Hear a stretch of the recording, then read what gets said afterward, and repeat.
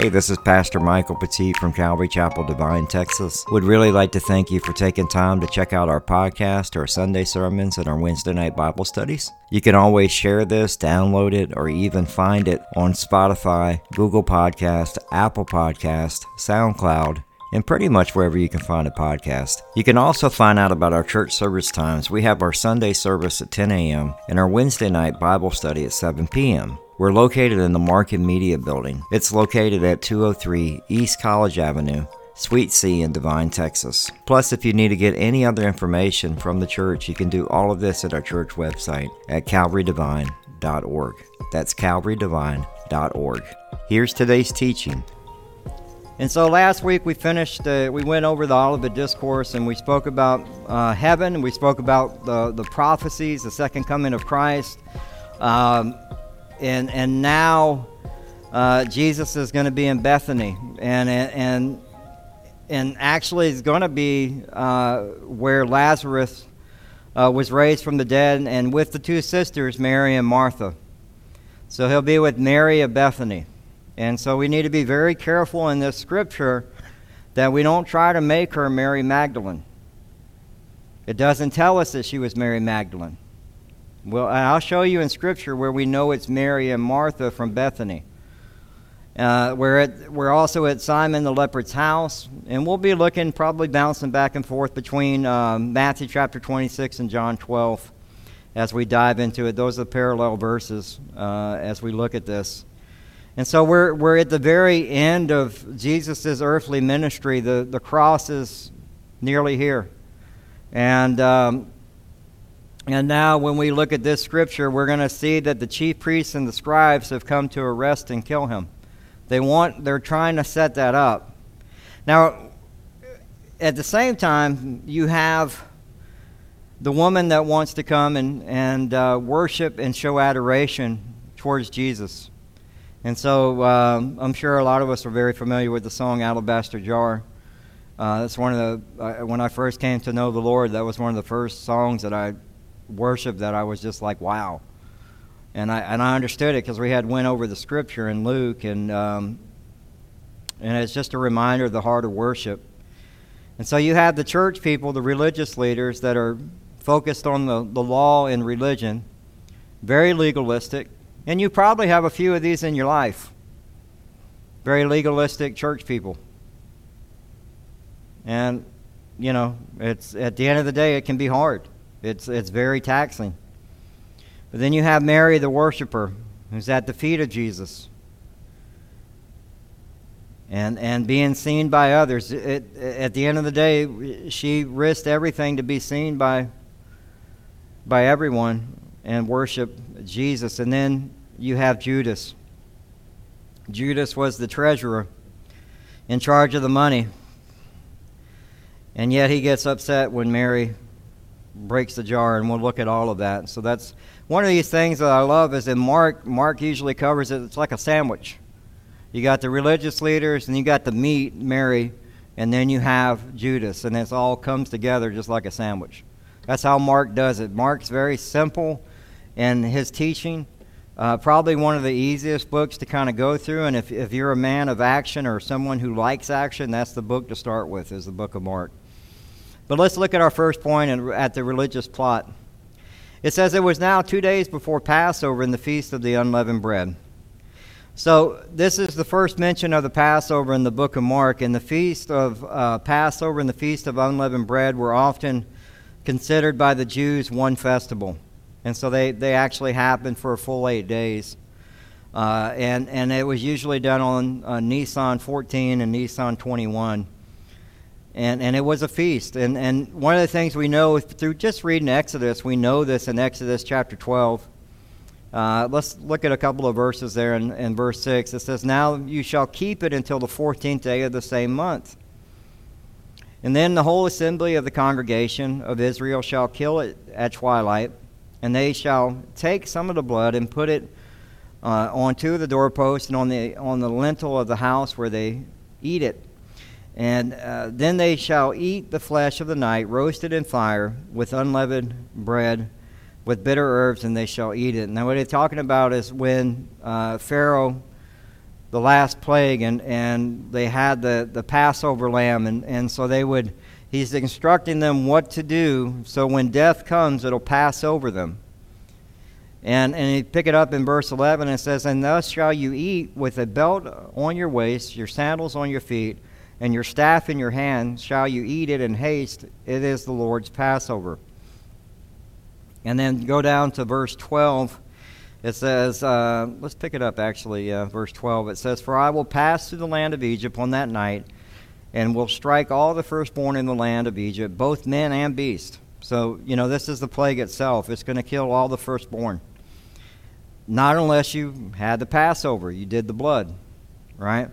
"Against all the gods of Egypt I will execute judgment. I am the Lord. Now the blood shall be the sign for you on the houses where you are, and when I see the blood I will pass over you. And the plague shall not be on you to destroy you when I strike the land.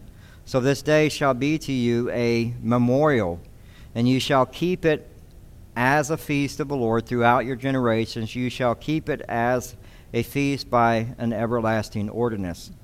So what he had happen here is we had the Passover, the festival of the Passover, and the Passover lamb, and Jesus is the last lamb that was needed. So it's a representation of Jesus Christ. As we look at the Passover lamb, we look at the sacrifice that Jesus makes on the cross for us. And when God sees you, he sees his son, because you're covered by the blood of Christ. When you give your heart to Christ, you repent. You ask Christ into your heart, you believe in the death and resurrection, you're sealed with the blood. And so when God sees you, he sees his son. And it's amazing to think, because my brother-in-law's here. He knows how bad I was. I mean, we both were a train wreck, man. But God forgives, dude. It's amazing. I think 20 years ago, 25 years ago, I was a mess. But God forgives. God forgives all of that. I've been passed over. I'm going to heaven. I don't deserve to go, only because of Christ. In John chapter 1, verse 29, it says, "The next day John saw Jesus coming towards him and said, 'Behold, the Lamb of God who takes away the sin of the world.'" See, Jesus was the Lamb of God. And John's statement is referring back to the Old Testament. And honestly, what they would do is they would sacrifice every time they had a sin. They would sacrifice, or they would have the sin offering that they would have to do for their sin. You can imagine, we don't have enough animals for that today with the amount of people we have. But it was just temporary, because guess what? You were going to sin again. And so when you give your life to Christ, we had talked about this when we talked about freedom in Christ. Now, freedom in Christ doesn't mean that you just go and sin because you want to just go sin. Freedom in Christ means that your past, your present, your future sin's been forgiven. You're justified, just as if you didn't sin. But we talked about that this weekend. So many people have been freed, but they live in the jail. They go back to the old stuff. And they put themselves back in bondage again. And that's what the devil wants. You ever wonder, I was telling y'all on Wednesday night, you ever wonder why, if you ever struggled with lust or pornography, why does Facebook keep putting stuff up on the ads that are, to me, pornographic? And I keep thinking, how does a kid get past this? That's what the devil uses, because he knows how to get you. If you struggle with anger, I told you, he'll give you every chance to be angry. He'll do all kinds of stuff. He'll throw people in front of you in traffic. And start doing the one-finger salute. But see, the one thing about Jesus is that our sin has been paid. And we need to live as if our sin has been paid. There's freedom in that. There's freedom in Christ. And I wish more Christians, I think a lot of us, what we do is we go back to the old stuff. And you're trying to do the sacrificial, and it's like, you don't have to do that no more. Man, you messed up. repent, God forgives you. Get back up, get going again. Because guess what? Every person in this building, every person's feet are made of clay. You are all going to fall. You're going to say something to somebody. You're going to do something that you know you shouldn't have done. You need to get right with God. And I think if more Christians would actually be real about their walks, there's freedom in Christ. Be honest, man. Dude, I'm struggling with this. I've been struggling with this. I need help. I need prayer. I don't know what else to do at this point. But in that humility, that's where God works. When we have a contrite spirit, that's where God moves. It means we humbly come before Him like, man, I'm broken. And that's where God moves. And so now we have the religious leaders. As we know, the Passover lamb is really a representation of Jesus. But there's a reason why this comes up. It's because they have to get everything done before the Passover. Everything has to be completed before the Passover. And so in the chief priests in verse 1, it says the scribes were seeking how to arrest him by stealth and kill him. For they said, not during the feast, lest there be an uproar from the people. And here we have the religious men, the men of God, supposedly, willing to break the law and kill Jesus. In their robes, walking through town, men of God. The religious. And you probably all know religious people in your life. When you examine their life doesn't add up. This is probably one of the worst testimonies for the church is the religious, the legalist. It's because we act one way in front of everybody, but then when we get behind closed doors, that's not how we are. And they're supposed to be keeping the law, and yet they want to arrest him, and they're going to do it by a sham court. It's not even true, and then they're going to kill him. And it says, for they did not during the feast, lest there be an uproar from the people. Now, during Passover, there were close to 1 million sometimes up to 2 million people in the city. And these were all people there to worship at the temple. And the reason why this is a problem is because they've had uproars before. The chief priests worked with the Romans, and their job was to make sure there were no, I'm not going to use that word, I almost said it. I was going to say insurrection, but then everybody's going to freak out. But they were trying to make sure that there was no, and the reality is Josephus actually wrote about this in history. There was a Roman guard that actually, I guess we would call it mooning back in the day. But the Roman guard did it frontward, and it enraged the crowd. And there was a riot at the temple. And so understand when they're talking about the reason this has to get done before Passover, Passover was a powder keg. They were always looking for someone, a king, to overthrow Rome. So it's like gasoline on a fire. It is ready to go off in any moment. And so that's why it says they need to get it done beforehand. The other word they used there was stealth. And that word actually in the Greek means deceit. Deceit. And that's what they were trying to do. But I love this in 2 Corinthians chapter 3:14. It says, but their minds were hardened. For this day when they read the old covenant, that same veil remains unlifted, because only through Christ is it taken away. Remember, they sat and watched miracle after miracle that Jesus did, and their hearts were hardened. And this is why some people's minds are hardened, because they just reject God. And we'll look at this as we look at Judas as well.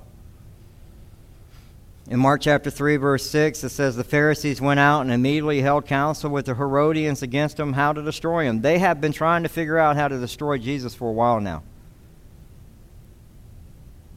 And they haven't been able to figure it out. They want to find a way to arrest him and avoid the multitude. And they want to avoid killing him on the Passover. But they don't realize they're actually doing the work of Satan. This is what Satan wants. All this stuff has to happen before that. But this is all God's plan. God's in control. Satan thinks he's working things out here on the earth, and God's in control. Everything happens exactly the way that it was supposed to. It was ordained by God. Now we see the worship and anoints in our second point in verse 3. It says, "And while he was at Bethany in the house of Simon the leper, as he was reclining at the table, a woman came with an alabaster flask of ointment of pure nard, very costly, and she broke the flask and poured it over his head." Now we know this was Mary. In John chapter 11, verse 2, it was Mary who anointed the Lord with anointment and wiped his feet with her hair, whose brother Lazarus was ill. So we know this is Mary, Bethany. This is the Mary that was with Jesus, sitting at the feet of Jesus. And so in Luke chapter 10, it kind of goes over that story. In Luke chapter 10, verse 39, it says, And she had a sister called Mary who sat at the Lord's feet and listened to his teaching. But one thing is necessary, Mary has chosen the good portion which will not be taken away from her. I kind of skipped down because Martha's losing it. We all know the story. Martha's over there working like crazy, being busy. And you can look busy doing religious stuff and have a hard heart. Okay? Because Martha was a little bitter. She was a little bitter. Like Jesus, tell her to do something. But he tells her, you've chosen the good portion. And we're going to see that Mary of Bethany did choose the good portion because she's at the feet of Jesus again. Where we should be. See, we're so worried about trying to figure out how to entertain the church. That's not our job. My job is to feed you. That's it. And to hopefully see you apply it in your marriages, in your families, in this community. I will tell y'all this every day. I pray y'all choose the good portion. Doing things that are worship to God. Do what you've been called to do unto the Lord. And that means God has called you to be a plumber, then you be the best plumber. Godly plumber, honest, sowing into people, loving people. That's what you do. Not everybody's meant to serve at the church. Because what happens is we start serving each other. Meaning we keep, I want this ministry. Let's do that ministry. Let's do this. Let's do that. And it's like, we have food bank distribution tomorrow. You get a chance to serve the poor. You get a chance to serve the needy. It's like, get outside the walls of the church. That's what I want. We have Cactus Fest coming up. We're going to be serving the kids' corner. We have the Winterstrom. I'm always going to say it wrong. You do Calvary Divine thing. You finally got that right, and I'm messing up. But we have the ranch on October 8th. We'll have a booth there. There's barbecue there. There's going to be food booths there too, so just FYI if you're hungry. I need y'all to come out. Y'all got to come out. But I want it to be, at the end of the day, I want you to choose the good portion. You know what the good portion is? The good portion is for you to be a good husband. The good portion is for you to be a good mom. The good portion is for you to actually be a good grandmother, good grandfather. The good portion is for you to actually be a great employee. Those are the good portions. And you know where you learn that? By being at the feet of Jesus. You don't learn that by being busy all the time. And that's what we think. We got to be busy. And it's like, when do you spend time actually getting to know the Lord? Something to think about, right? But she comes in, and I love this because Mary actually pours it over his head. It reminded me of Psalm 23:5. You prepare a table before me in the presence of my enemies. You anoint my head with oil. My cup overflows. Mary comes in and anoints Jesus by pouring the flask over his head. And in John chapter 12, verse 3, it says that then took Mary a pound of ointment of spikenard, very costly, and anointed the feet of Jesus and wiped his feet with his hair. And the house filled with the odor of the ointment. So there was a fragrance, a sweet fragrance that happened because of her worship and her adoration towards Christ. And it at the end of the day, it's that aroma, that sweet aroma. Like I always tell you, what kind of aroma are you making to the Lord? You know, it's like when we worship in adoration, when we do the things that we've been called to do, are you complaining? Because we're going to see what happens with complainers, because it happens. And some people, I've heard teachings on this, and they spend more time talking about what type of oil it is. And it's like it's an expensive oil from India. That's probably the best way to know it. It's a year's wages. Imagine you giving up a year's wages to worship God. Right?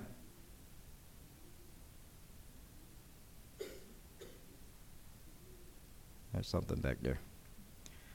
If it comes running out, y'all run first, and then I'll be right behind you. It sounds like a dog or something's back there or something. In verse 4, it says, there were some who said to themselves indignantly, why? I have to remind myself, we're in the city, but we're still out in the country. Why was the ointment wasted like that? For this ointment could have been sold for more than 300 denarii and given to the poor. And they scolded her. So who got upset? Judas. But Judas, Iscariot, one of his disciples who was about to betray him, said, and this is in John chapter 12, verse 4, why was this ointment not sold for 300 denarii and given to the poor? He said nothing because he cared about the poor, but because he was a thief. And having charge of the money bag, he used it to help himself to what was put into it. And so one of the things that we do know is very important that you understand this. When you read Matthew 26, verse 8, it says, but the disciples, with an S, were indignant when they saw this and said, why this waste? So it wasn't just Judas. So what happens is when you have a Judas complaining, you better be careful that you're not complaining with the Judas. Someone in sheep's and wolf's clothing. You need to be careful because they're in the church. And you're over there complaining with them. That stood out to me so big. I was like, man. And complaining is contagious. Once one person starts, it goes. Right? It goes. You do that at the VA, you'll be there for 3 hours. Those guys will go on for hours. They'll start talking about surgeries from the 70s. And it just goes, man. But you need to be careful that you're not agreeing with a Judas. In verse 6 it says, but Jesus said, leave her alone. Why do you trouble her? She has done a beautiful thing to me. So Jesus corrects them. And this is a reminder to us as leaders. There's going to be times where I may need to correct you. And you got to take it with a grain of salt. I will try to do it in my most loving way that I can. But there are going to be times when we may have a disagreement on something. I'm going to say, hey, that's probably not the way we should have done that. And the next time you need to be a little more loving or show a little more grace. And you just need to be able to accept it. But here it's a reminder to us that leaders, part of leading is you have to actually lead. Jesus says, leave her alone. Why do you trouble her? And I love that. She has done a beautiful thing to me. I mean, she actually wipes his feet, which honestly, in this time, any woman who let her hair down was considered promiscuous. And so to do that at Simon the leper's house this group of people, right? To do that at Simon the leper's house, she was actually letting them know, I don't care what y'all think. I'm here to worship Jesus. And that's something that you need to remember too, is that there are going to be times when you do things for God and they're going to get clapped back from people. They're going to just be like, why are you doing that? Don't worry about that. Just keep doing what God's called you to do. I mean, when we did the football field event, we had people questioning that. Where was the fruit? And I'm like, what is wrong with you? It's like we stepped out to do what God has called us to do, to worship.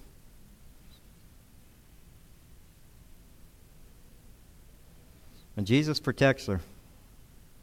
And he's almost like telling her, hey, y'all need to consider your motive. Jesus is checking their hearts. Like, hey, you need to check your motives. Because see, the disciples, and this is where we do the same thing, we judge by appearance. Right? But Jesus judges by the heart, the motive. And she's done a beautiful thing for me. I love this because what we see is her adoration and her worship towards the Lord. It's an actual, genuine act of worship. And Jesus welcomed and received it. So you do what God's called you to do. That's what you do. Don't worry about the people. Look, if you come up against resistance, you know you're going the right direction. That's the reality of it. Verse 7 says, for you always have the poor with you, and whenever you want, you can do good for them, but you will not always have me. In Deuteronomy chapter 15, verses 9 through 11, it says, take care lest there be an unworthy thought in your heart, and you say the seventh year, the year of the release is near, and your eye look grudgingly on your poor brother, and you give him nothing, and he cry to the Lord against you, and you be guilty of sin. You shall give to him freely, and your heart shall not be grudging when you give to him. Because for this, the Lord your God will bless you in all your work and all that you undertake.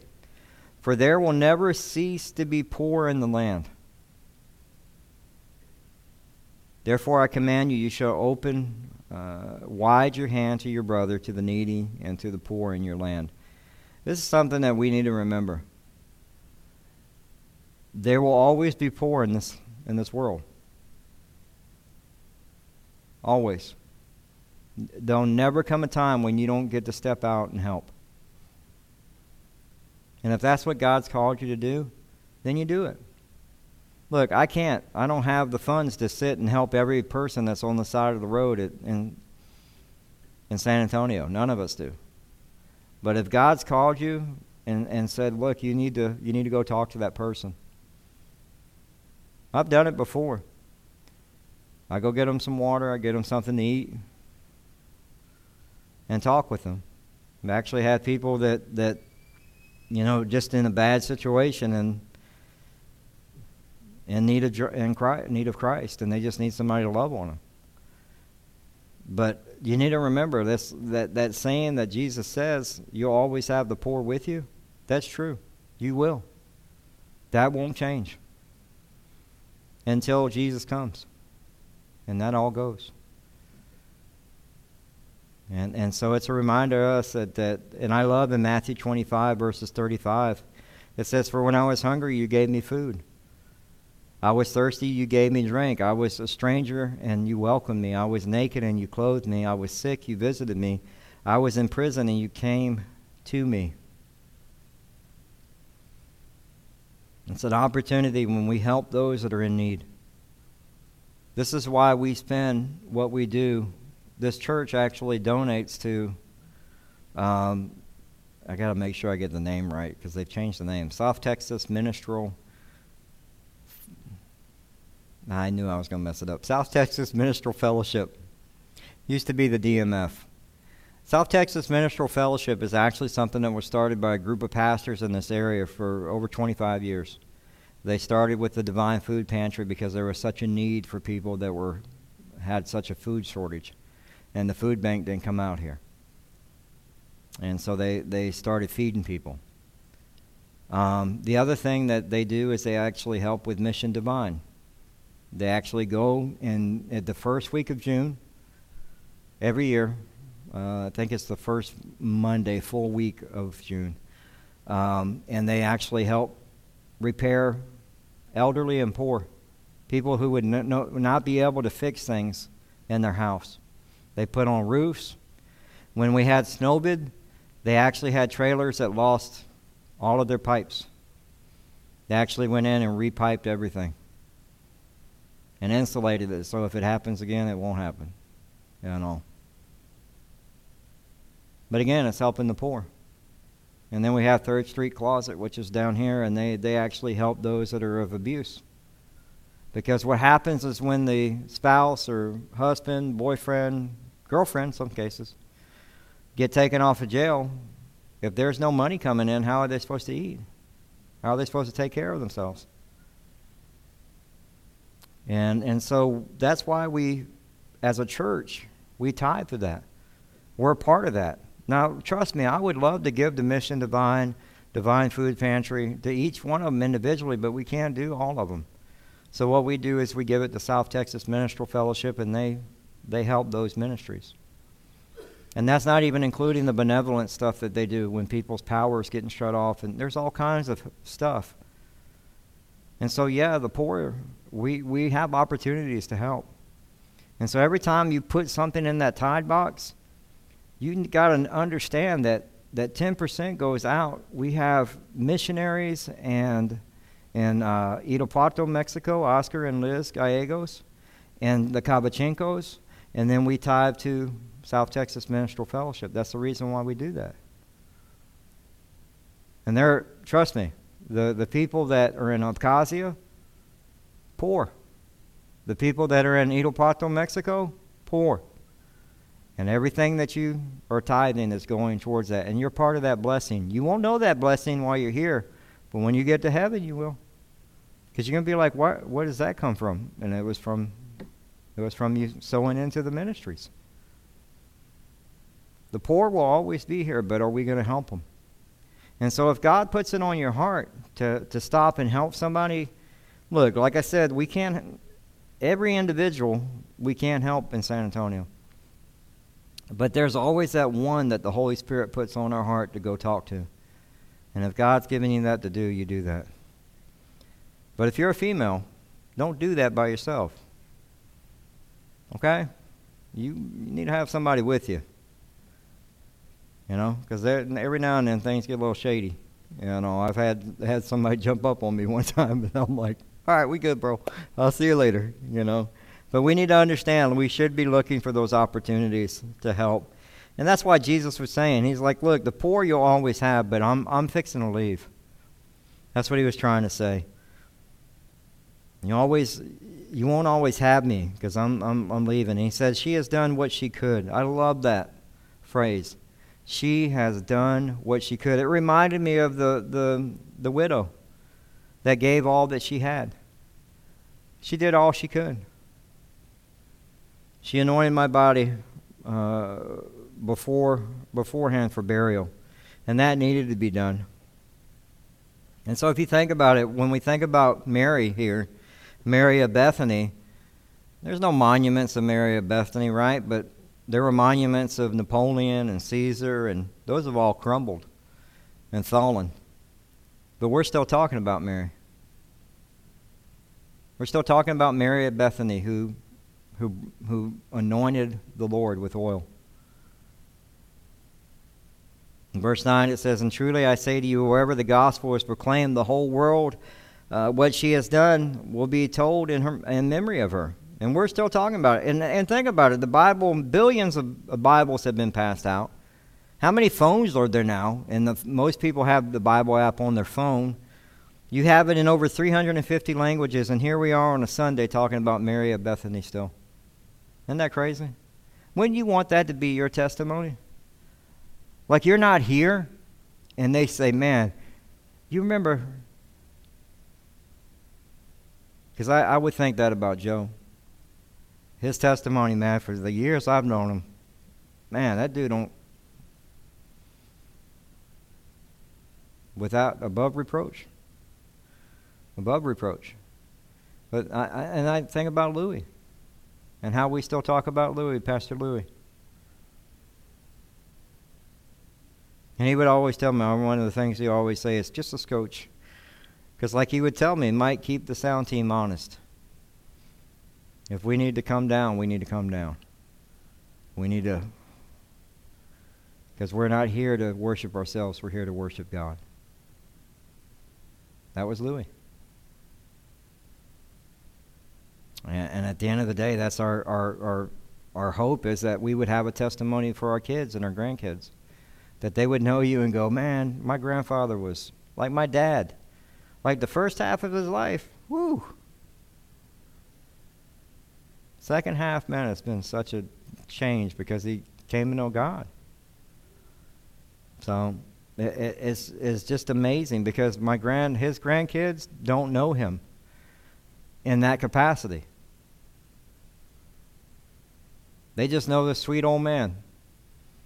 And I'm like, that's not my dad, man. I remember my dad. See, that's what I'm saying. You can remember the old stuff that we used to do. But, I mean, that's my father. That's how they remember him. He's been a great testimony to them. And he'll continue to be as he goes home to be with the Lord one day. And my dad's probably listening going, what are you doing, man? You trying to send me home today? And we'll look at the last point here. The betrayer seeks money in verses 10 and 11. Then Judas Iscariot, who was one of the 12, went to the chief priests in order to betray them. And when they heard it, they were glad and promised to give him money, and he sought an opportunity to betray him.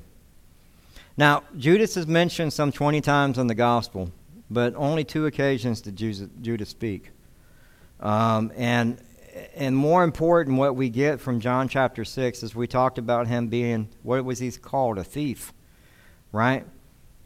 And that little Judas Iscariot is actually the small town that he's from. And Judas was the only one that didn't come from the same region as the other 11. So he was kind of an outsider in a way. But he always had the decision of not choosing to be Judas. Now, a lot of people will confuse at this point, well, he was walking with Jesus. He wasn't born again yet because Jesus hadn't gone to the cross. Right? Why did he betray Jesus? The heart. He had the wrong heart. He saw Jesus as most of them did, the zealots as well. They saw Jesus as taking over Rome. Like Jesus is going to overthrow Rome. And then I'm going to be in power and I'll have money and influence because I was one of the ones who rode with Jesus. In Psalm 41, verse 9, it says, even my close friend in whom I trusted, who ate my bread, has lifted his heel against me. Prophecy being fulfilled as Judas betrays Jesus. John 13:18 says this, I am not speaking of all of you. I know whom I have chosen, but the scripture will be fulfilled. He who ate my bread has lifted his heel against me. He goes to the chief priest. But you know what's really crazy is when you read Luke chapter 22, and verse 3, it says, then Satan entered Judas called Iscariot, who was the number of the 12. Maybe in this moment, I don't know, as he sees a year's wages being poured out, what a waste of money. This is not the leader that I thought he was.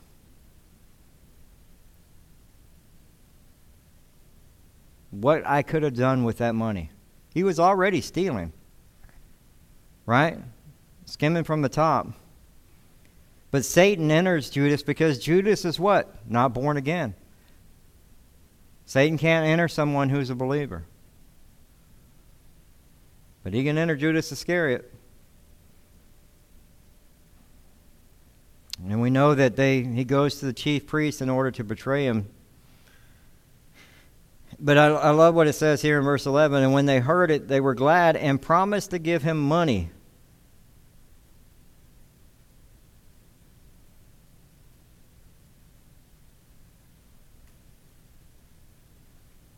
And then in Matthew chapter 26, verse 15, it says, "And it said, what will you give me if I deliver him over to you?" You're going to pay me. If I do this, I'm going to get paid. How come they never approached any of the disciples before this? The scribes, the Pharisees, the Sanhedrins, they could have approached any of the disciples and tried to bribe them, but they didn't. They waited for Judas. Judas came to them. And then he asked for money. And they paid him 30 pieces of silver. Very important piece of information there. Because the chief scribes and the Pharisees would keep 30 pieces of silver on their side during Passover so they could pay for their Passover lamb, which was 30 pieces of silver. You can't when people tell me the Bible is really? I couldn't come up with this on my best day, man. It's like this stuff is the prophecies that are being fulfilled, the stuff that's happening, that God is in the details, dude. I love that. I absolutely love that. But Judas thought that Jesus was the Messiah. And he saw the miracles, saw the power, and eventually he chose Satan to follow. He chose the prince of this world. And that's what greed gets you. Start chasing the money, start chasing the things of this world, the pride of life, the lust of the flesh, and the pride of the eyes. It'll get you every time. He wanted the power and he wanted the money. And this was not the Jesus that he thought he was getting. He thought he was getting the kingdom, the one who was going to overthrow Rome. But why did he stay with Jesus all that time?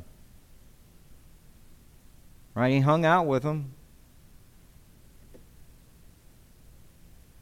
Maybe he was thinking this was the way that he was going to be rich. But did you catch that little piece of scripture there? And when they heard it, they were glad. You know that word that's used there for glad means that they had an inward feeling of joy, like we finally got Jesus. We got him.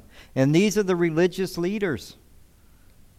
They're going to go against the law and kill him. And what's sad is when you read the scriptures or you read about the writings of the rabbis during this time, there was something in there about the Messiah coming, and they completely ignored it. And they promised to give him money, and he saw an opportunity to betray him.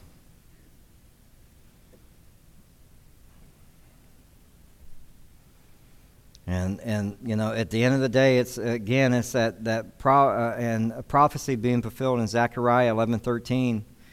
It says, "And then the Lord said to me, throw it to the potter, the lordly price at which I priced by them, so that I take the 30 pieces of silver and threw them into the house of the Lord to the potter."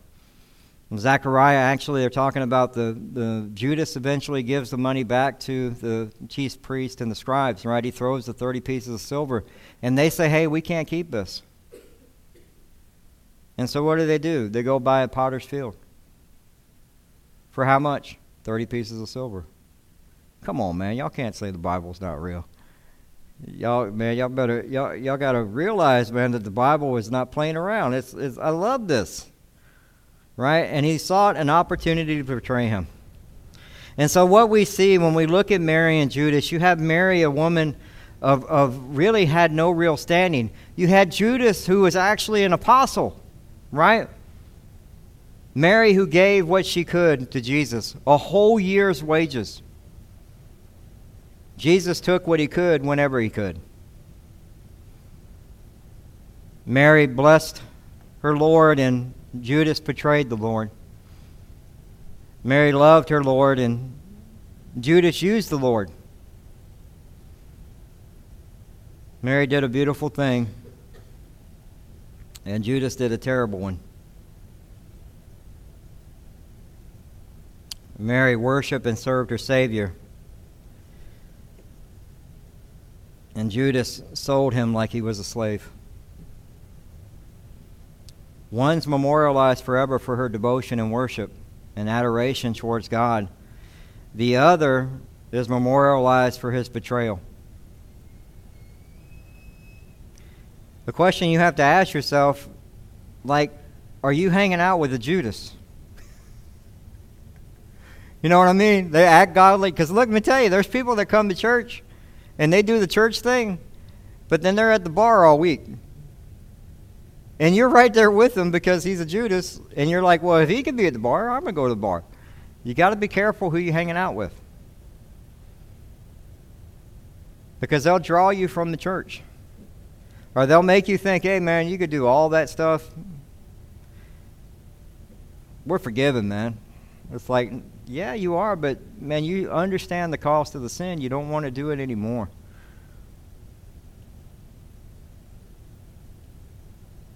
Three different groups: the religious, the legalistic leaders, Mary, who worshiped with adoration towards her Lord, and then Judas, who eventually betrayed Christ. And today is Communion Sunday, so Sarah, you can go ahead and come on up.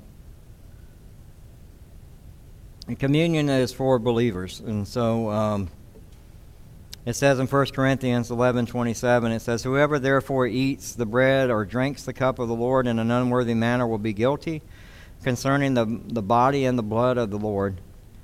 Let a person examine himself then, and so eat of the bread and drink of the cup. And so if you're at home watching online, or you catch this later on, the reality of it is like we all need Jesus. We're all sinners. We all needed a Savior. And the key to that is just admitting that we're a sinner, that we need forgiveness, that we would turn from our sin, that we would believe in Christ and believe that Christ died on the cross and was resurrected, and we'd ask Christ into our heart to be the Lord of our life. And none of us can keep the law. Even these men that were trying to betray Jesus, arrest him, they couldn't keep the law. It's evident in their actions, right? In Romans chapter 3, verse 23, it says, for all have sinned and fall short of the glory of God. And in Romans chapter 6, verse 23, it says, for the wages of sin is death, but the gift of God is eternal life in Christ Jesus our Lord.